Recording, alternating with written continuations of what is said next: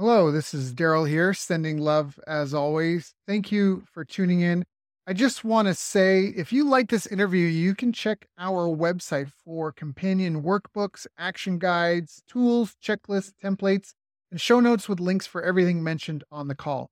Just visit bestbusinesscoach.ca. That's best, B-E-S-T, businesscoach.ca. Enjoy. Hello, everyone. Thank you for joining us. My name is Daryl Urbanski, your host, as always. And today we're joined by Brett Gilliland, the mastermind behind Elite Entrepreneurs. Brett's mission is close to my heart. It's to guide 1 million business owners on their journey to 10 million and beyond, all while eliminating chaos. With a proven track record, Brett and his team at Elite Entrepreneurs have empowered countless businesses to multiply their growth, navigating the unique challenges of the seven-figure landscape. From his impactful tenure at Infusionsoft, where he played a pivotal role in skyrocketing its revenue from 7 million to over 100 million, to his dedication in preserving company cultures, Brett's expertise is unparalleled. Whether you're in tech, health, finance, or any growing industry, Brett's insights are invaluable. So I've asked Brett to join us here today to share his story, plus help us understand the keys to scaling it big. So Brett, thank you so much for joining us, my friend. How are you? Doing really well, Daryl, and super excited to be with you. It's been fun to reconnect. Yeah. We reconnected a couple of times. We got good energy. I think there's a lot of mutual respect. But before we hop into unlocking the keys, the 7, 8 figures, how did you even get started in business? Are you just born a business savant, or were your parents in businesses? You Yeah, come from a family of entrepreneurs, or what? I do the business savant idea. I might just go with that. But actually, my father was a general contractor. I don't know if he'd consider himself an entrepreneur, but he would definitely fit into that category of self-employed business owner. He built a business. And in the Phoenix area where I live, construction, and this happens in lots of areas, but construction is cyclical, right? You have Right. some great years and you have some horrible years. His business would swell to 100 people when things were going really well, and it would cool back off to somewhere between 15 and 20 people if it was really scarce, if Right. business was tight. I watched that my whole life growing up, and then I went to school and I studied general business. Right. Talk about the most bland major you can like find out there, general business. And before I graduated, my dad talked to me. I'm the oldest in my family, and he said, I don't ever want any of my kids to think that they have to come work in the family business. I'm going to shut it down. I'm like, oh, okay, I guess that's off the Okay. table. Okay. so, so he just wrapped it up. He retired early. He wasn't even 50. He just retired and said, business is done. I'm selling off the assets, the property, and it's done. I look forward to finding out what you do with your life. And It's like kicking the birds out of the nest, like that's trial right. by fire. That's right. The default path kind of disappeared, and I graduated, and I did not work for my dad. I went to work for other businesses, and a few years later, I decided to go back to graduate school. I had had enough of like frontline employee kind of jobs, and I was like, no, there's got to be more than this. And I found a program. It was a master's in organizational behavior, which is Mm, a geeky way to talk about understanding how organizations, businesses in this case, how they tick, how all the parts, how they fit together, how you can make them effective to get better results. It's like becoming a physical therapist who understands the body and how it works and fix pains and help you be better. That's who I am for the body, the corporation, the corporeal unit that is a business or organization. So I studied that and then went into businesses where I got to practice these things, and then eventually found my way to Infusionsoft, who was a client of mine. I was consulting at that time, and Infusionsoft was a client of mine. I did work with them for 8 or 9 months. And then the CEO, Clayton Mask, we looked at each other and said, okay, let's like this is going really well. We like each other. The business needs this. And I joined the company and spent 10 years there doing that scaling journey that you referenced from right. seven Right. figures to 100 million. So Right. that's how it all happened. I studied business. I worked in business. I studied the specialty of organizational behavior, which is really high on like leadership and organization effectiveness. And now I help seven-figure business owners figure out how to make that transition from scrappy founder, gritty entrepreneur to capable business building CEO. which is fantastic. So, what were some of the biggest challenges that you faced in that career? In hindsight, it looks like very logical, but obviously going through it, you're walking into the dark fog, not knowing where your next step is going to be. What were some of the big challenges that you had to face? Yeah, I would say some of the biggest challenges, or I don't know, pivotal moments in my career choices had to do with going into really large businesses with this expertise and saying, okay, I can go into these large businesses and make a difference, and realizing that it just takes a ton of time and energy to turn an aircraft carrier around as opposed to a little nimble speedboat. And I learned pretty quick, I guess it took me 5 years out of graduate school, more like 6 or 7 out of graduate school, to realize the big businesses weren't for me. I went and spent time at HP. I went and Compaq Computers is where I started, and then HP bought Compaq. So I went through this big nasty merger, and Yeah. I just learned a lot of things. But I was letting people go. I was using my skills to redesign teams and organizations, and then let go of people. And I was like, that's not. I'm a growth guy. I Right. learned that I'm a growth guy, and that I needed to do that in small businesses where we could have an impact right away. I could talk to Right. a business owner like you and say, let's try this or let's do that. And we could just do it instead of Yes. going through all this We got to bureaucratic speak to stuff. legal. We got to speak to marketing. We got to speak Yeah, to yeah, yeah. 7 committees to get All everyone's that stuff. consensus. I hate management by committee. I understand the necessary evil of it, but at the same time, I avoid it like the plague. Like Yeah. it's just yeah, yeah, yeah. And I absolutely love the time that I have at Infusionsoft. And if your listeners know that story, they know it's now Keep. So Keep I'll refer to it as Keep. right, But even at Keep, which I dearly love, not as a software necessarily, but as a team of people and an experience. And it was just a great time for me and for that whole thing. It was awesome. But $100 million company starts to be less fun for somebody like me, because you are starting to have like very clearly defined boundaries, and this department and that area over there, and we got to do way more coordinating, and things take longer, and like all of that's less fun. So I really love the 8 to 10 person $1 million business, all the way up to that 100 person, maybe 20, $30 million business. But beyond that, I'm not really excited about bigger businesses. I like mm, helping founders grow their business to where they want it to go. Operating in the more complex, more bureaucratic, more high end, people kind of yeah, stuff, yeah, yeah. yeah, not my favorite. Yeah. So bring it back down to scale. What would you recommend to someone who's either starting out their business or they're struggling to get to 7 figures to begin with? Oh, I recommend you talk to people like Daryl and others who know how to solve your sales and marketing challenges. I'm actually horrible in the 0 to 1 million range. I'm like, it's not my forte. Like, you got to figure out the product market fit, and you got to go market it, and you got to you have to consistently generate leads that it's going to support this growing business.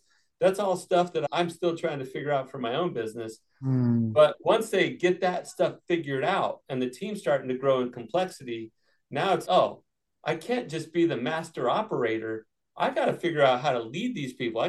We need to set a clear vision that we can all align to. We got to put meeting rhythms in place. So I'm going to talk out of both sides of my mouth here for a second. The stuff I hated about the 100 million range and the really big stuff that I Yeah. worked in, I didn't like all the structure, all the delay, all the governance, all the whatever policy. But at that $1 million mark, you have to put enough of that stuff in to be able to scale. Right. Enough of it, not too much, but enough of it. So yeah, That's great advice because for a lot of people, getting to 7 figures, if you have a $500 product, that means you need 2,000 customers. If you have a yeah, $1,000 product, it means you need 1,000 customers. If you have a $5,000 product, you need 200 customers. And if it's a subscription, right? If it's 17 a month, you need 5,000 subscribers for a year. You need 1,000 subscribers at $83 per month for a year. You need 250 people paying you $333 a month for a year to get to $1 million. So I really believe like you have to be able to deliver a minimum viable product that people are content and hopefully celebrate. And then you have to build the lead and sales machine that can get you those 200 to whatever 5,000 sales that you need. And so I really agree. That was really precise advice that really you need to focus and lean in on your marketing and sales to begin with, not just selling and collecting money, but making sure that you're not giving refunds, making sure that people are happy. If you, That's especially in right. today's transparent world. Exactly. The other side of that isn't just the consistent lead gen, but now it's the how do we fulfill as this thing is growing?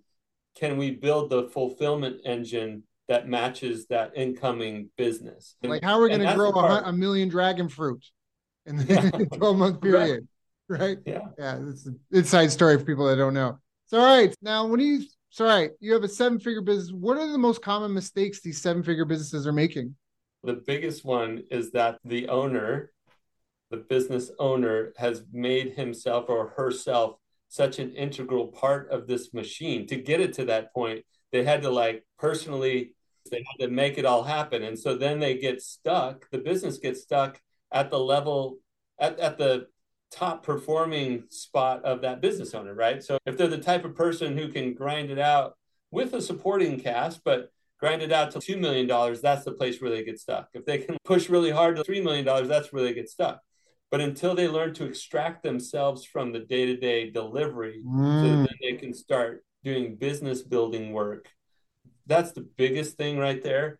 A related thing is that sometimes or often the business identity and the business owner identity is so connected that it's hard. Like you need to give this business a life of its own. You need to say it's okay for it to have separation from the owner, not just so that the owner can spend time scaling, but that we can have a unique identity here that we can attract team members to, that we can sell out in the marketplace. Like it just needs separation from the owner. So we help to do the Siamese twin separation trick with the owner and the business, not to have an absentee owner. I'm not saying that, but to have separate identity that the business can exist and deserves to have life on its own, whether or not that business owner is there.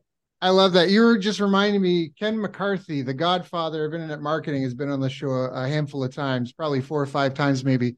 And I updated and actually told him this last time we interviewed him at the beginning of this year. He said, it stuck with me, this quote. He said, delegate as much as you can so you're calling the shots, analyzing the stats, and communicating. And the communicating is my addition. Before he said copywriting.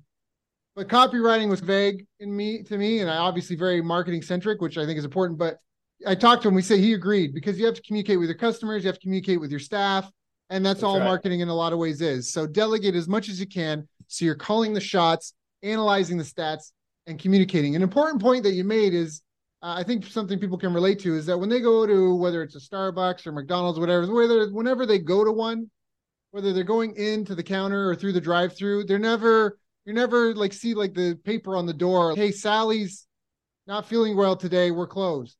The business is there to solve a problem in the community. And there are systems in place and teams in place to share the workload so it can be busy all day, every day. And that's regardless of if one person's available or not, or even 2, 3 people, that the critical path of the business can still function. And that sounds like what you're talking about, that they are like the jack of all trades, the Jill of all trades, wearing all hats in the center of it all. They've built these systems around themselves, but they're still plugged, like they are still the business. If you remove them, they couldn't sell the business. That's right. They don't have a transferable asset is another way to talk about that. Right? Yeah. They are so integral to the value delivery of that business that they don't have a transferable asset. They can't give it to somebody else or sell it to somebody else when it's time to exit. Yeah, a buddy of mine, Dan Fagella, sold his business for, I don't know the exact number, but it was a 7-figure number, maybe a couple of multiples. And he had said, I asked him what was one of the keys that helped him be able to sell it. And he said, I had this talk with this older guy who had sold a couple of businesses. And he said, when you wake up every day in the morning, that big long to-do list of things you have to get done, as long as those items are on your shoulders, you're never going to be able to sell the business. And I think that's what you're speaking to. You have to figure out how to clearly articulate and train people to perform all the functions, whether you do it or someone else does it. These things they must be done. And that sounds like the big message you're trying to drive home on that. That's right. Is that That's fair? right. And Daryl, I don't remember if we talked about this, but I also have a podcast, and I was interviewing somebody once. These are seven-figure business owners who've grown beyond the early seven figures. They've grown to multiple seven figures and eight figures. And so I interviewed them to share their stories. And this guy was with a really high growth company, and he was sharing. We were talking about the reality that the business can only really grow as far as the leadership capability can take it, right? If you don't know how to build a $3 million business, you're not going to build a $3 million business. That's just how it works. So his business was growing so fast. We were talking about how in the world is he keeping up with or staying ahead of that growth, like I Yeah. said. And he had this practice that I think you'll like, Daryl. He said, what I do is every 6 months, I take inventory of what's on my plate, my to-do list, like you were just talking Right. about. And if I've been doing any of those things for longer than 6 months, I realize I haven't given them away fast enough. His whole mentality was, how do I get that stuff off of me as quickly as I can? And for the next 6 months, I got a new set of activities, but my job now is to figure out 6 months from now, how can I hand those off to somebody else? So Yeah. he's always developing that next person, those next layers, and I don't mean to say layers, the next Yeah. leadership capability to offload the next stuff so he could just keep rising and his company could keep going. Yeah. I love that because it's like you say, he's building a machine. I had a meeting with my staff last week, maybe it was. I hired a new guy, an IT guy, and I sat down and I was talking about some of you may notice that we're having more IT people on the team, more technologically minded. And because I want to explain that the whole business operates like software in the sense that we need to rank for SEO. Well, SEO is up 24 hours a day, 7 days a week. That's software. And then it connects to my website, which is a piece of software. And then we get leads that fill in a form. And then they go into these email automations, which is software. And then we put them into schedulers, which is software. Like all this stuff feeds in, even this podcast is software. We do this recording. We had to set up the reminders, right? Got to reminders to do it. We hop on the recording. It's got to be processed. We've set up software that took processing this podcast from being you can pay subscriptions for these tools, but we built them in house. I'm done with the subscribing. I want to build and own it all. This is the new era. You got Copilot, all this stuff. I want to own it, but it's that whole, you have to look at your business as a system. And in this case, I use the analogy of software for my team because a lot of them have paid ads. I'm sleeping. Ads are running, right? Even if it was a billboard ad, even if it was a magazine ad, right? I'm not there handing out handbills on the corner. So I think that's a really powerful message. What do you think are some of the most important skills and behaviors for entrepreneurs to develop? So I thank you for asking that because I want to go back to, and if I were a better listener or I had taken notes, I would have got these. But you said you and your friend had shared with you, this is the job. And you added communicate at the end, but it was like analyze Yeah, and delegate as much as you can. So you're calling the shots, analyzing the stats, and communicating. okay, delegating so you're calling the shots, analyzing the stats, communicating. Yep. I have a similar version of that, and that's probably why I didn't listen well. Oh, I'm going to share mine. But it's a similar approach, right? We all wear all these hats. Certainly in that 0 to 1 million range, we like put more hats on and we master the hats, and now we're juggling all the stuff. The seven-figure business owner has to get rid of all the hats but three. Okay. And my version of that is those three hats are they need to learn. You asked about what skills. They need to be really good at setting the vision. And to me, that encompasses quite a bit of what you were talking about. You got to delegate the stuff so you can call the shots.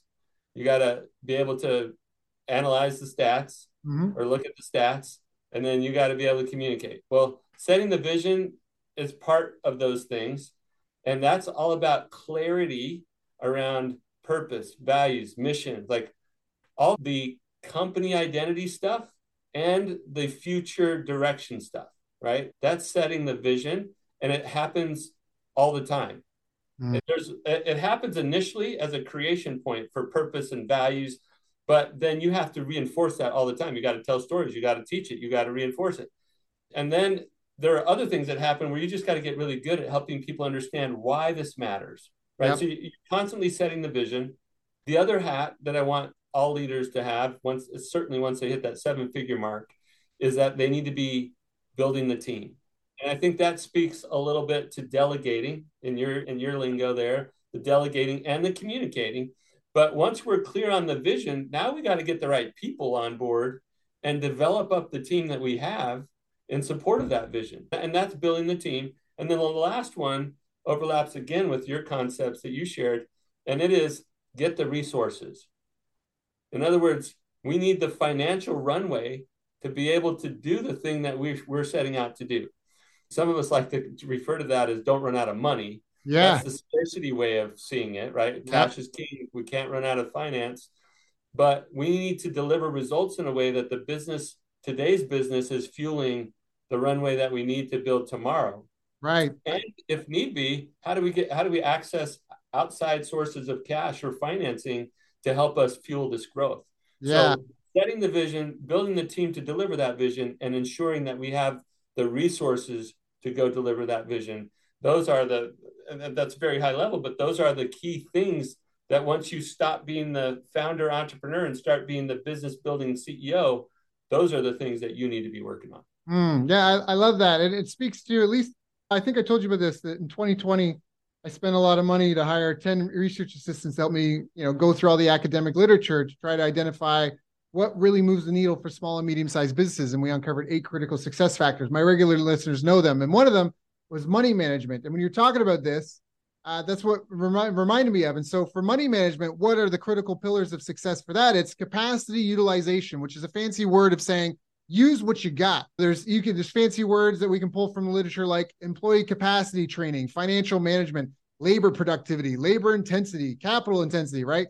Resource acquisition management. It means make the most of everything you got. We've all opened up the cupboards after going grocery shopping and realizing we had something left over that we just bought, and maybe now we got 2, and that's great. And in your business, you need to make sure you're on top of that. But the other factors, which like you said, is one, this is all correlates to success and thriving.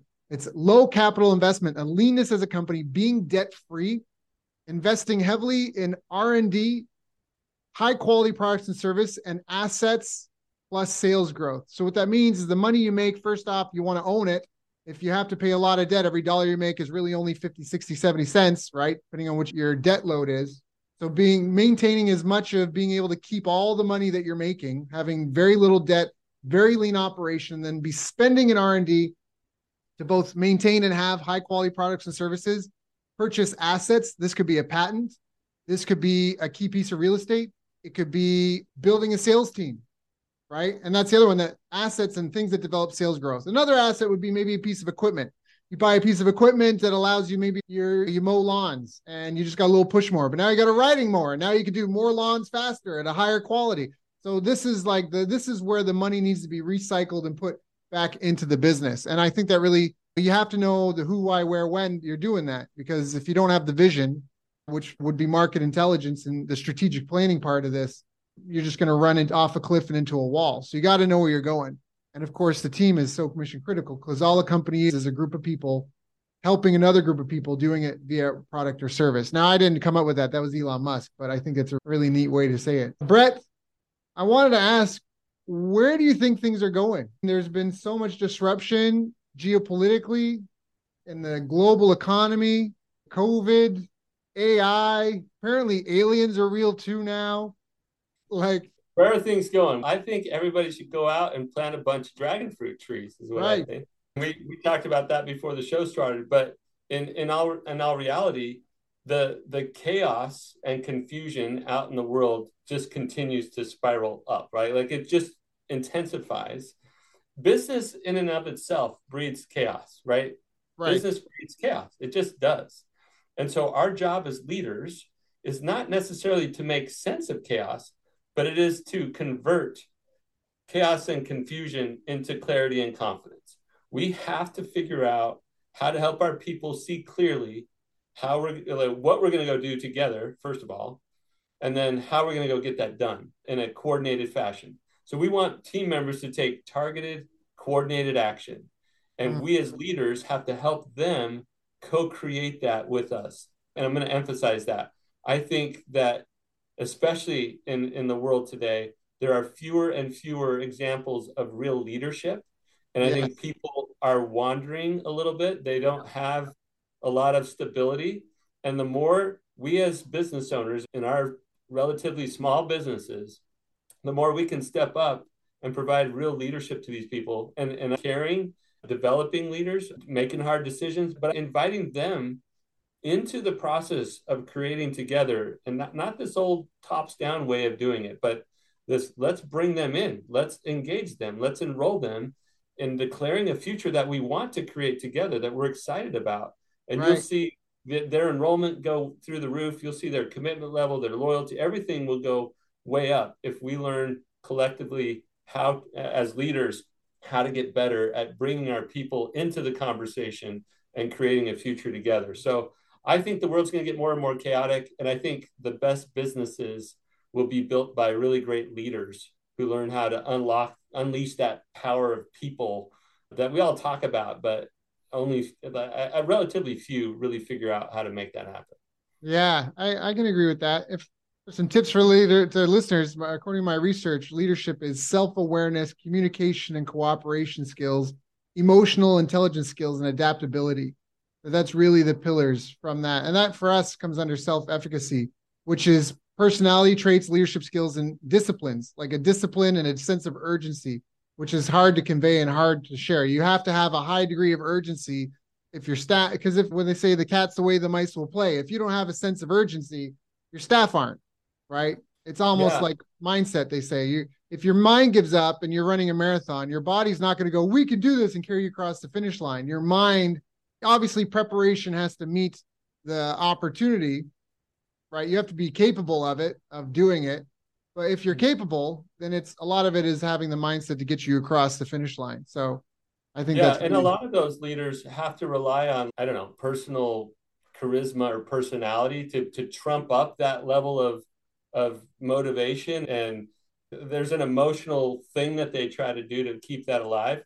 But the best leaders that I've found, and they can still have an engaging personality. I'm not saying that they're poor in right, personality, but the best leaders figure out how to unlock the power of purpose to provide that right. excitement, that drive. So I think purpose driven, values based kinds of organizations have figured out how to really excite people around something that matters. And that's what I think true leaders figure that out instead of just, hey, come follow me because I'm likable and I know how to talk well and maybe I look good or something. It's not just about charisma, it's about unlocking the power of purpose to really fuel meaning with your people. So you're talking to me. I'm hearing you. If I were to translate this, I'm hearing you talk about culture. Yeah, How do you absolutely. foster, continue, or sorry, how do you develop culture and the values that drive your organization? Yeah, so it starts right back with the setting the vision conversation that we had. To me, setting the vision equals getting clear on purpose, values, and a destination oriented mission over a specified period of time, like a specific objective by the end of 2023, which is this year. I'll pick 30. By the end of 2030, will be the largest this thing in this greater Phoenix area, let's say. That's a specific mission that we can all rally around. But culture starts in that shared identity of purpose and values. And if you don't get clarity on that, you can try to build culture on a bunch of like perks or office fun. And I'm not bagging on those things, but those are fleeting things. Their When things get tactics. tight, yeah, they're tactics, they're techniques. They're not core cultural elements. And so those who build really great cultures start with a foundation of purpose and values, and then everything they do is to reinforce that. So they hire to the values, they lead to the values, they fire to the values, right? They're constantly talking about it. They bring in customers to talk about the big, how being involved with our product or service made a difference in their life, and they reinforce the purpose of the business through those stories. Like they're just always looking for ways to reinforce that purpose and those values. And that's how a strong culture begins. And you have to maintain that or it can wither away. I love that. I love that. I love that. So then, how do you currently approach professional development and continuous learning within your own organization? Yeah, I love that. For myself, so you'll like this, Daryl. We didn't talk about this before. We have a community of elite entrepreneurs. That's our model is we've got members who are seven-figure business owners, and they're part of quarterly events and monthly trainings and all that. So we have a community of business owners and we have mastermind groups and all that stuff. I've been leading that community for 8+ years. And so I was providing that for all of our businesses. But for myself, I wasn't getting that from my own community. And so this year, actually, I went out and joined a CEO group for myself to get those types of peer accountability benefits, mastermind types of benefits. And that's been really great for me personally. For my team, we do a variety of things depending on their role and their interests. One of my team members right now is working on her a degree. Like she didn't finish college and she wanted to work on a degree. She's a single mom now, and I need to go get educated. So I support her in wanting to make time and for that. Along the work lines, if I have somebody who's in a particular role and there's an event or a class or a program that I can invest in for their growth, we build that into their development plans. But every quarter, as part of our look back on the previous quarter's performance, we're also looking forward to the next quarter's performance and the next quarter's development. So we're always talking about that. It's an ongoing conversation. Now, how do you approach, I don't know if this is out of sync with the other questions, but how do you approach managing people? And I don't want to say disciplinary action, but rewarding behavior that you want to see. How do you dangle that carrot for the team? So I do a couple things. One of them is that I get really clear from the beginning on the expectations. Many business owners will say things to me like, I'm just horrible at holding my people accountable, or if they would be more accountable, like all of their performance woes in their company come back to not holding people accountable well, is the way that they talk about it. And every time I hear that, my brain automatically translates that to, you probably haven't been clear enough with them about the expectations. So I start out with super clear expectations. These are measurable results or measurable activities, but there's 3 of them for every role. These are, we call them the big three three. key metrics. I was That's going right. to try to force you to talk about this. I didn't. You didn't see the ace up my sleeve. I was going to be like, are there like 3 keys that you? Yeah, I was literally getting You ready to say remember. that. Yeah. Yeah, you remember. And back when you came through Elite, we called it 3 metrics. And now we call it big 3. I don't care what you call it. The principle is clarity, measurable ownership in each role. And so if I have 10 salespeople, I know all 10 of them are going to have the same standard around, this is what it means to hold this role, to own this. And by the way, the business owner is perfect at delivering the value promised as long as they're making payroll, right? You're like, I agreed to pay you every 2 weeks this amount. Right. I agreed to pay you this commission for these sales. But we don't cheat them a cent on that. We're like, here's the full amount I agreed to. On the other side, we're really horrible about understanding what the value delivery is every pay period. Right. Unless you come up with these KPIs or big 3 or whatever you want to call it, these 3 things. This is how we're going to measure value exchanged for payroll every pay period. Right. And so that's where I start with. And yes, I like to incentivize people, but we have basically a contractual agreement when they first start. Here's the big 3. Here's how much I'm going to pay you for that. And that value exchange is set up. Then I can say, oh, by the way, you get paid this for this kind of performance. If you perform at this level consistently, at a higher level than what we're talking about, then the opportunity for your compensation is this, or the variable pay is that, right? So I don't just say, here's what's expected for this pay. I do start there, but then I say, if you perform at least this consistently, then here's the pay that comes with that. And on the flip side of that, if you don't meet at least this expectation, then we either have to lower your pay or you need to go find a different job, because I'm willing to pay this much for this performance. And if you can't consistently deliver that, then we've got a mismatch in our value exchange. Yeah, I love that. I call that getting a hair. Was it buying a haircut and getting your shoe shine? Or you hire someone, you go, hey, I'd really like you to cut my hair, and they polish your shoes, and you go, wow, you did a great job on my shoes. They are sparkling, but my hair's not cut. And that was the thing that this was about. I really appreciate that you polished my shoes and they're so shiny, but you didn't do the haircut, which was the thing I cared about the most. If you did both, I would have gone, wow. Yes, I allocated those resources for the haircut, and I didn't get what I needed exactly. And then I like to reward the team as a whole. Like if we perform well in the business for the quarter or for the year, and there's profits to be had, of course, me as the business owner, I'm like, all right, awesome, there's profits.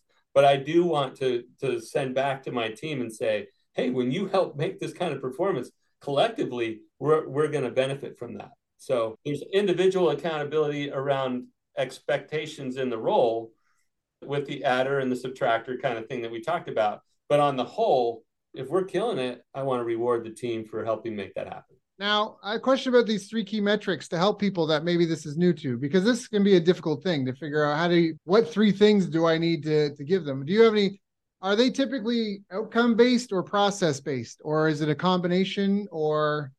Yeah, I'll call it outcome based or activity based. Let's start with that distinction. And I'm sorry, we always lean on these, but they're the easiest to talk about. A sales rep, Sure. right? You can base the big three off of sales, right? That's outcome based.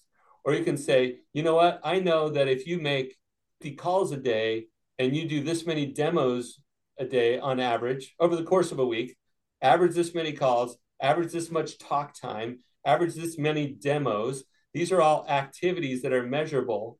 They're not the outcome that we're ultimately looking for, but they are indicators of future outcome. So if I have a big three, I could say, okay, we're actually going to put sales in its proper place. That's number one. Like we need the sales, but and I like to weight these. So I might say 50% of your evaluation or your performance is going to be measured based off of the actual sale, the outcome. But then 30% is going to be based on the number of dials you make or the amount of talk time you have with prospects or moving a prospect from this stage to that stage, whatever it is that's the right level of activity in your business, 30% is going to go to that. And then the last 20% is going to go to demos or to, I don't know, another one of those examples I gave, right? Right. So So it I, sounds I like like, you would have an outcome based one with two supporting activities. So you've got, I this is, gave that yeah, as the example, but I could have in other types of roles, it could be three outcomes or three activities, right? So I can't give the one size fits all example here, but I'm glad you brought that up. It could Brad. be a mix of them. Well, I It could be brought, a or mix. Brett, that's why I brought you here, was for the magic bullet. There's no Then we magic can bullet. say goodbye. So distraught. Yeah. So distraught. That's okay. After this call, we'll talk in the magic room about the real secret sauce, right? Yeah. Yeah. No, there is no magic room. Got it. And I think this helps people understand, if they hadn't thought of it before, why they need to delegate. Because these incentives, it's almost like planting a garden. You're creating a community and you have to feel like, what is it in it for them? What is their career path? This is another thing I feel employees, somebody said this, Daryl, if somebody, I don't want this to be derogatory in any term, but he said, Daryl, everyone you hire will always be a beta version of you, because otherwise they would be out forging their own path and starting their own business and hiring their own team under them. And so you have to understand that no one's going to care about your vision as much as you do, per se. Like, it's yours.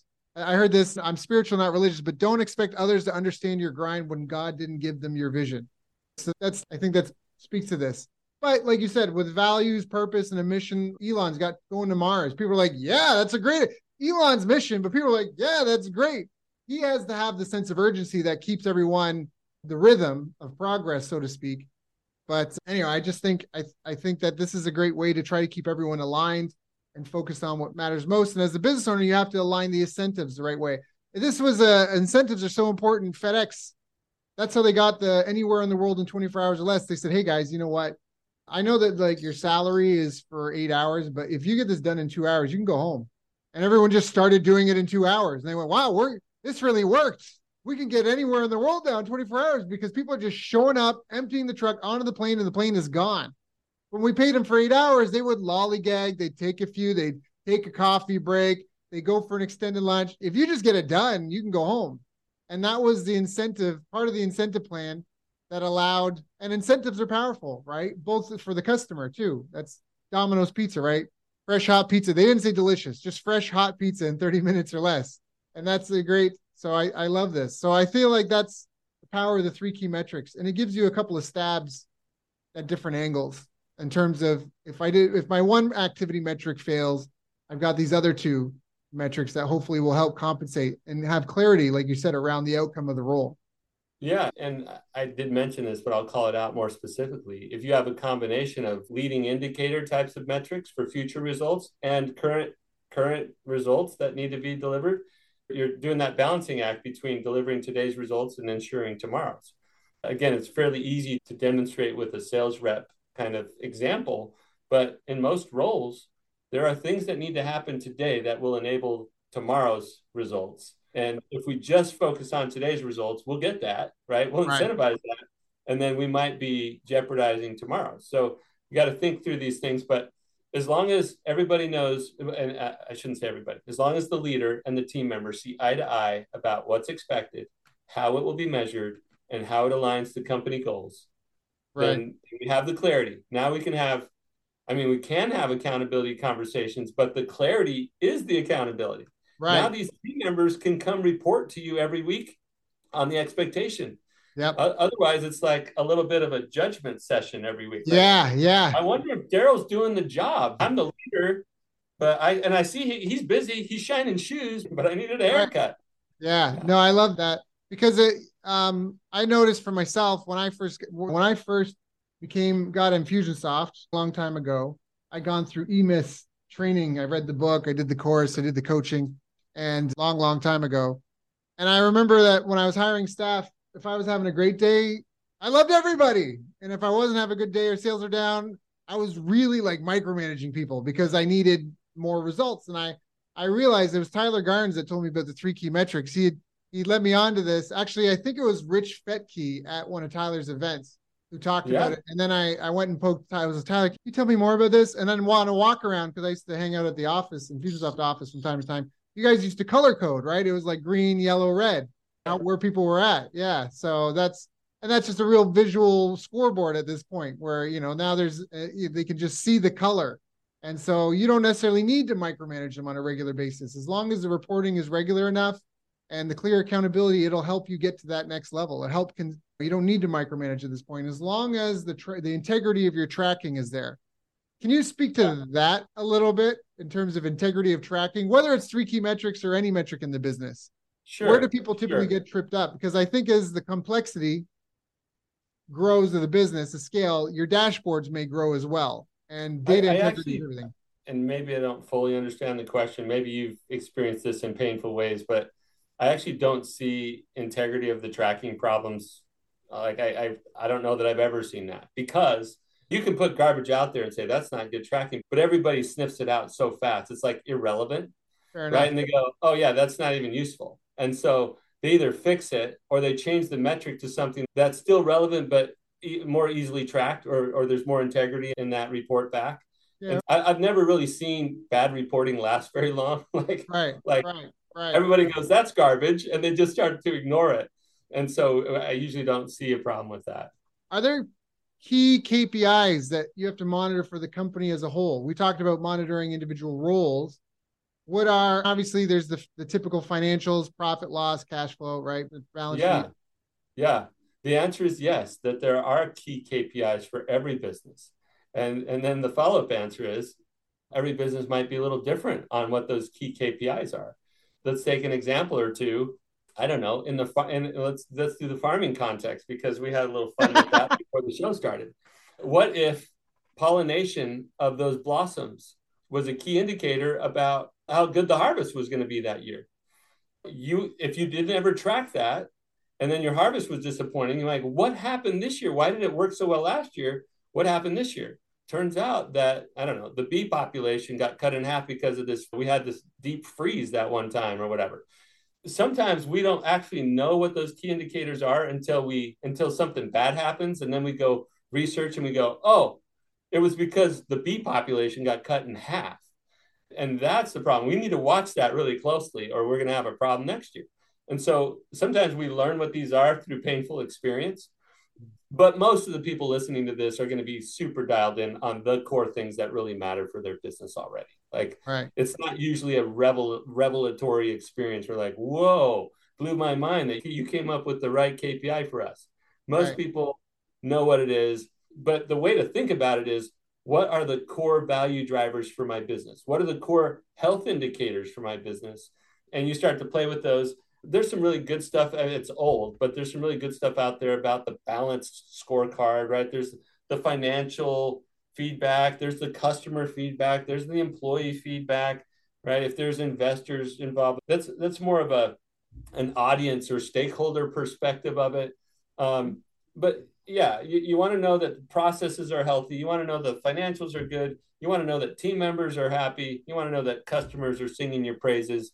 There's probably going to be a key performance indicator in one of those areas, at least one, sorry, in each of those areas.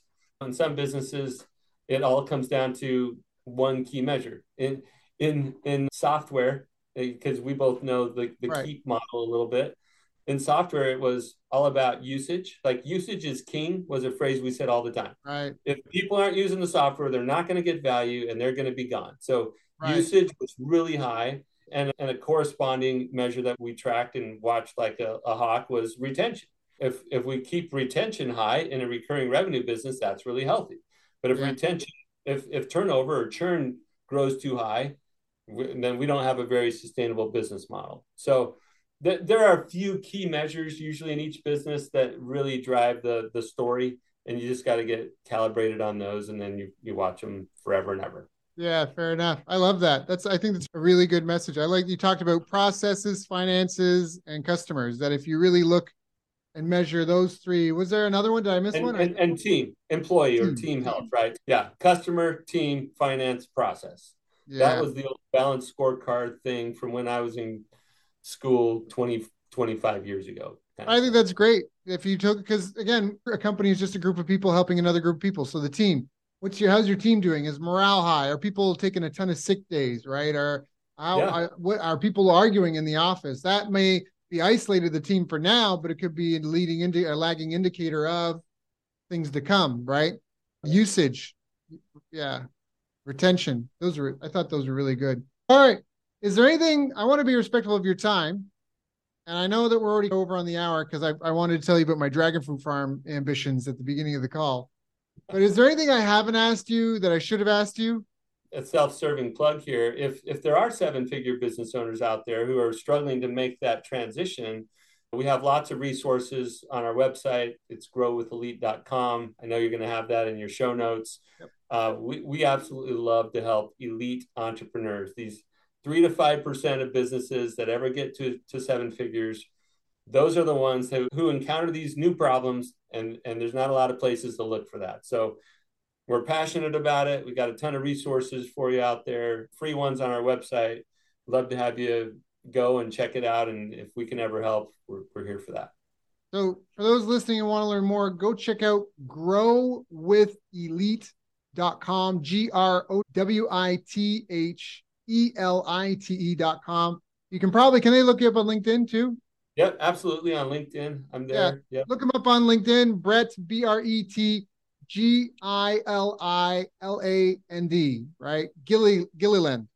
Yep, Is that Gilliland. right? Gilliland. There And we go. I have a doppelganger out there, or at least we share a name. He's like a financial advisor guy, not me, but he's cool on LinkedIn too. But his name's not Brett, is it? And he doesn't work Yeah, for it is. entrepreneurs. Oh, Brett Oh, Gilliland. Yeah, same oh, exact name. same Yep. exact. So you want the elite. You want the elite of the two. Yeah, Always the choose elite the elite entrepreneurs option. guy. That's Yeah, if you're right. choosing between two options, always choose the elite. So, Brett, this has been a wonderful call. I've got a couple of pages of notes. It's just been refreshing to catch up from old times, the old industries, old stomping grounds, so to speak, and just to hear your timeless advice. I think this is relevant now. I think it'll be relevant in 5 years, 10 years.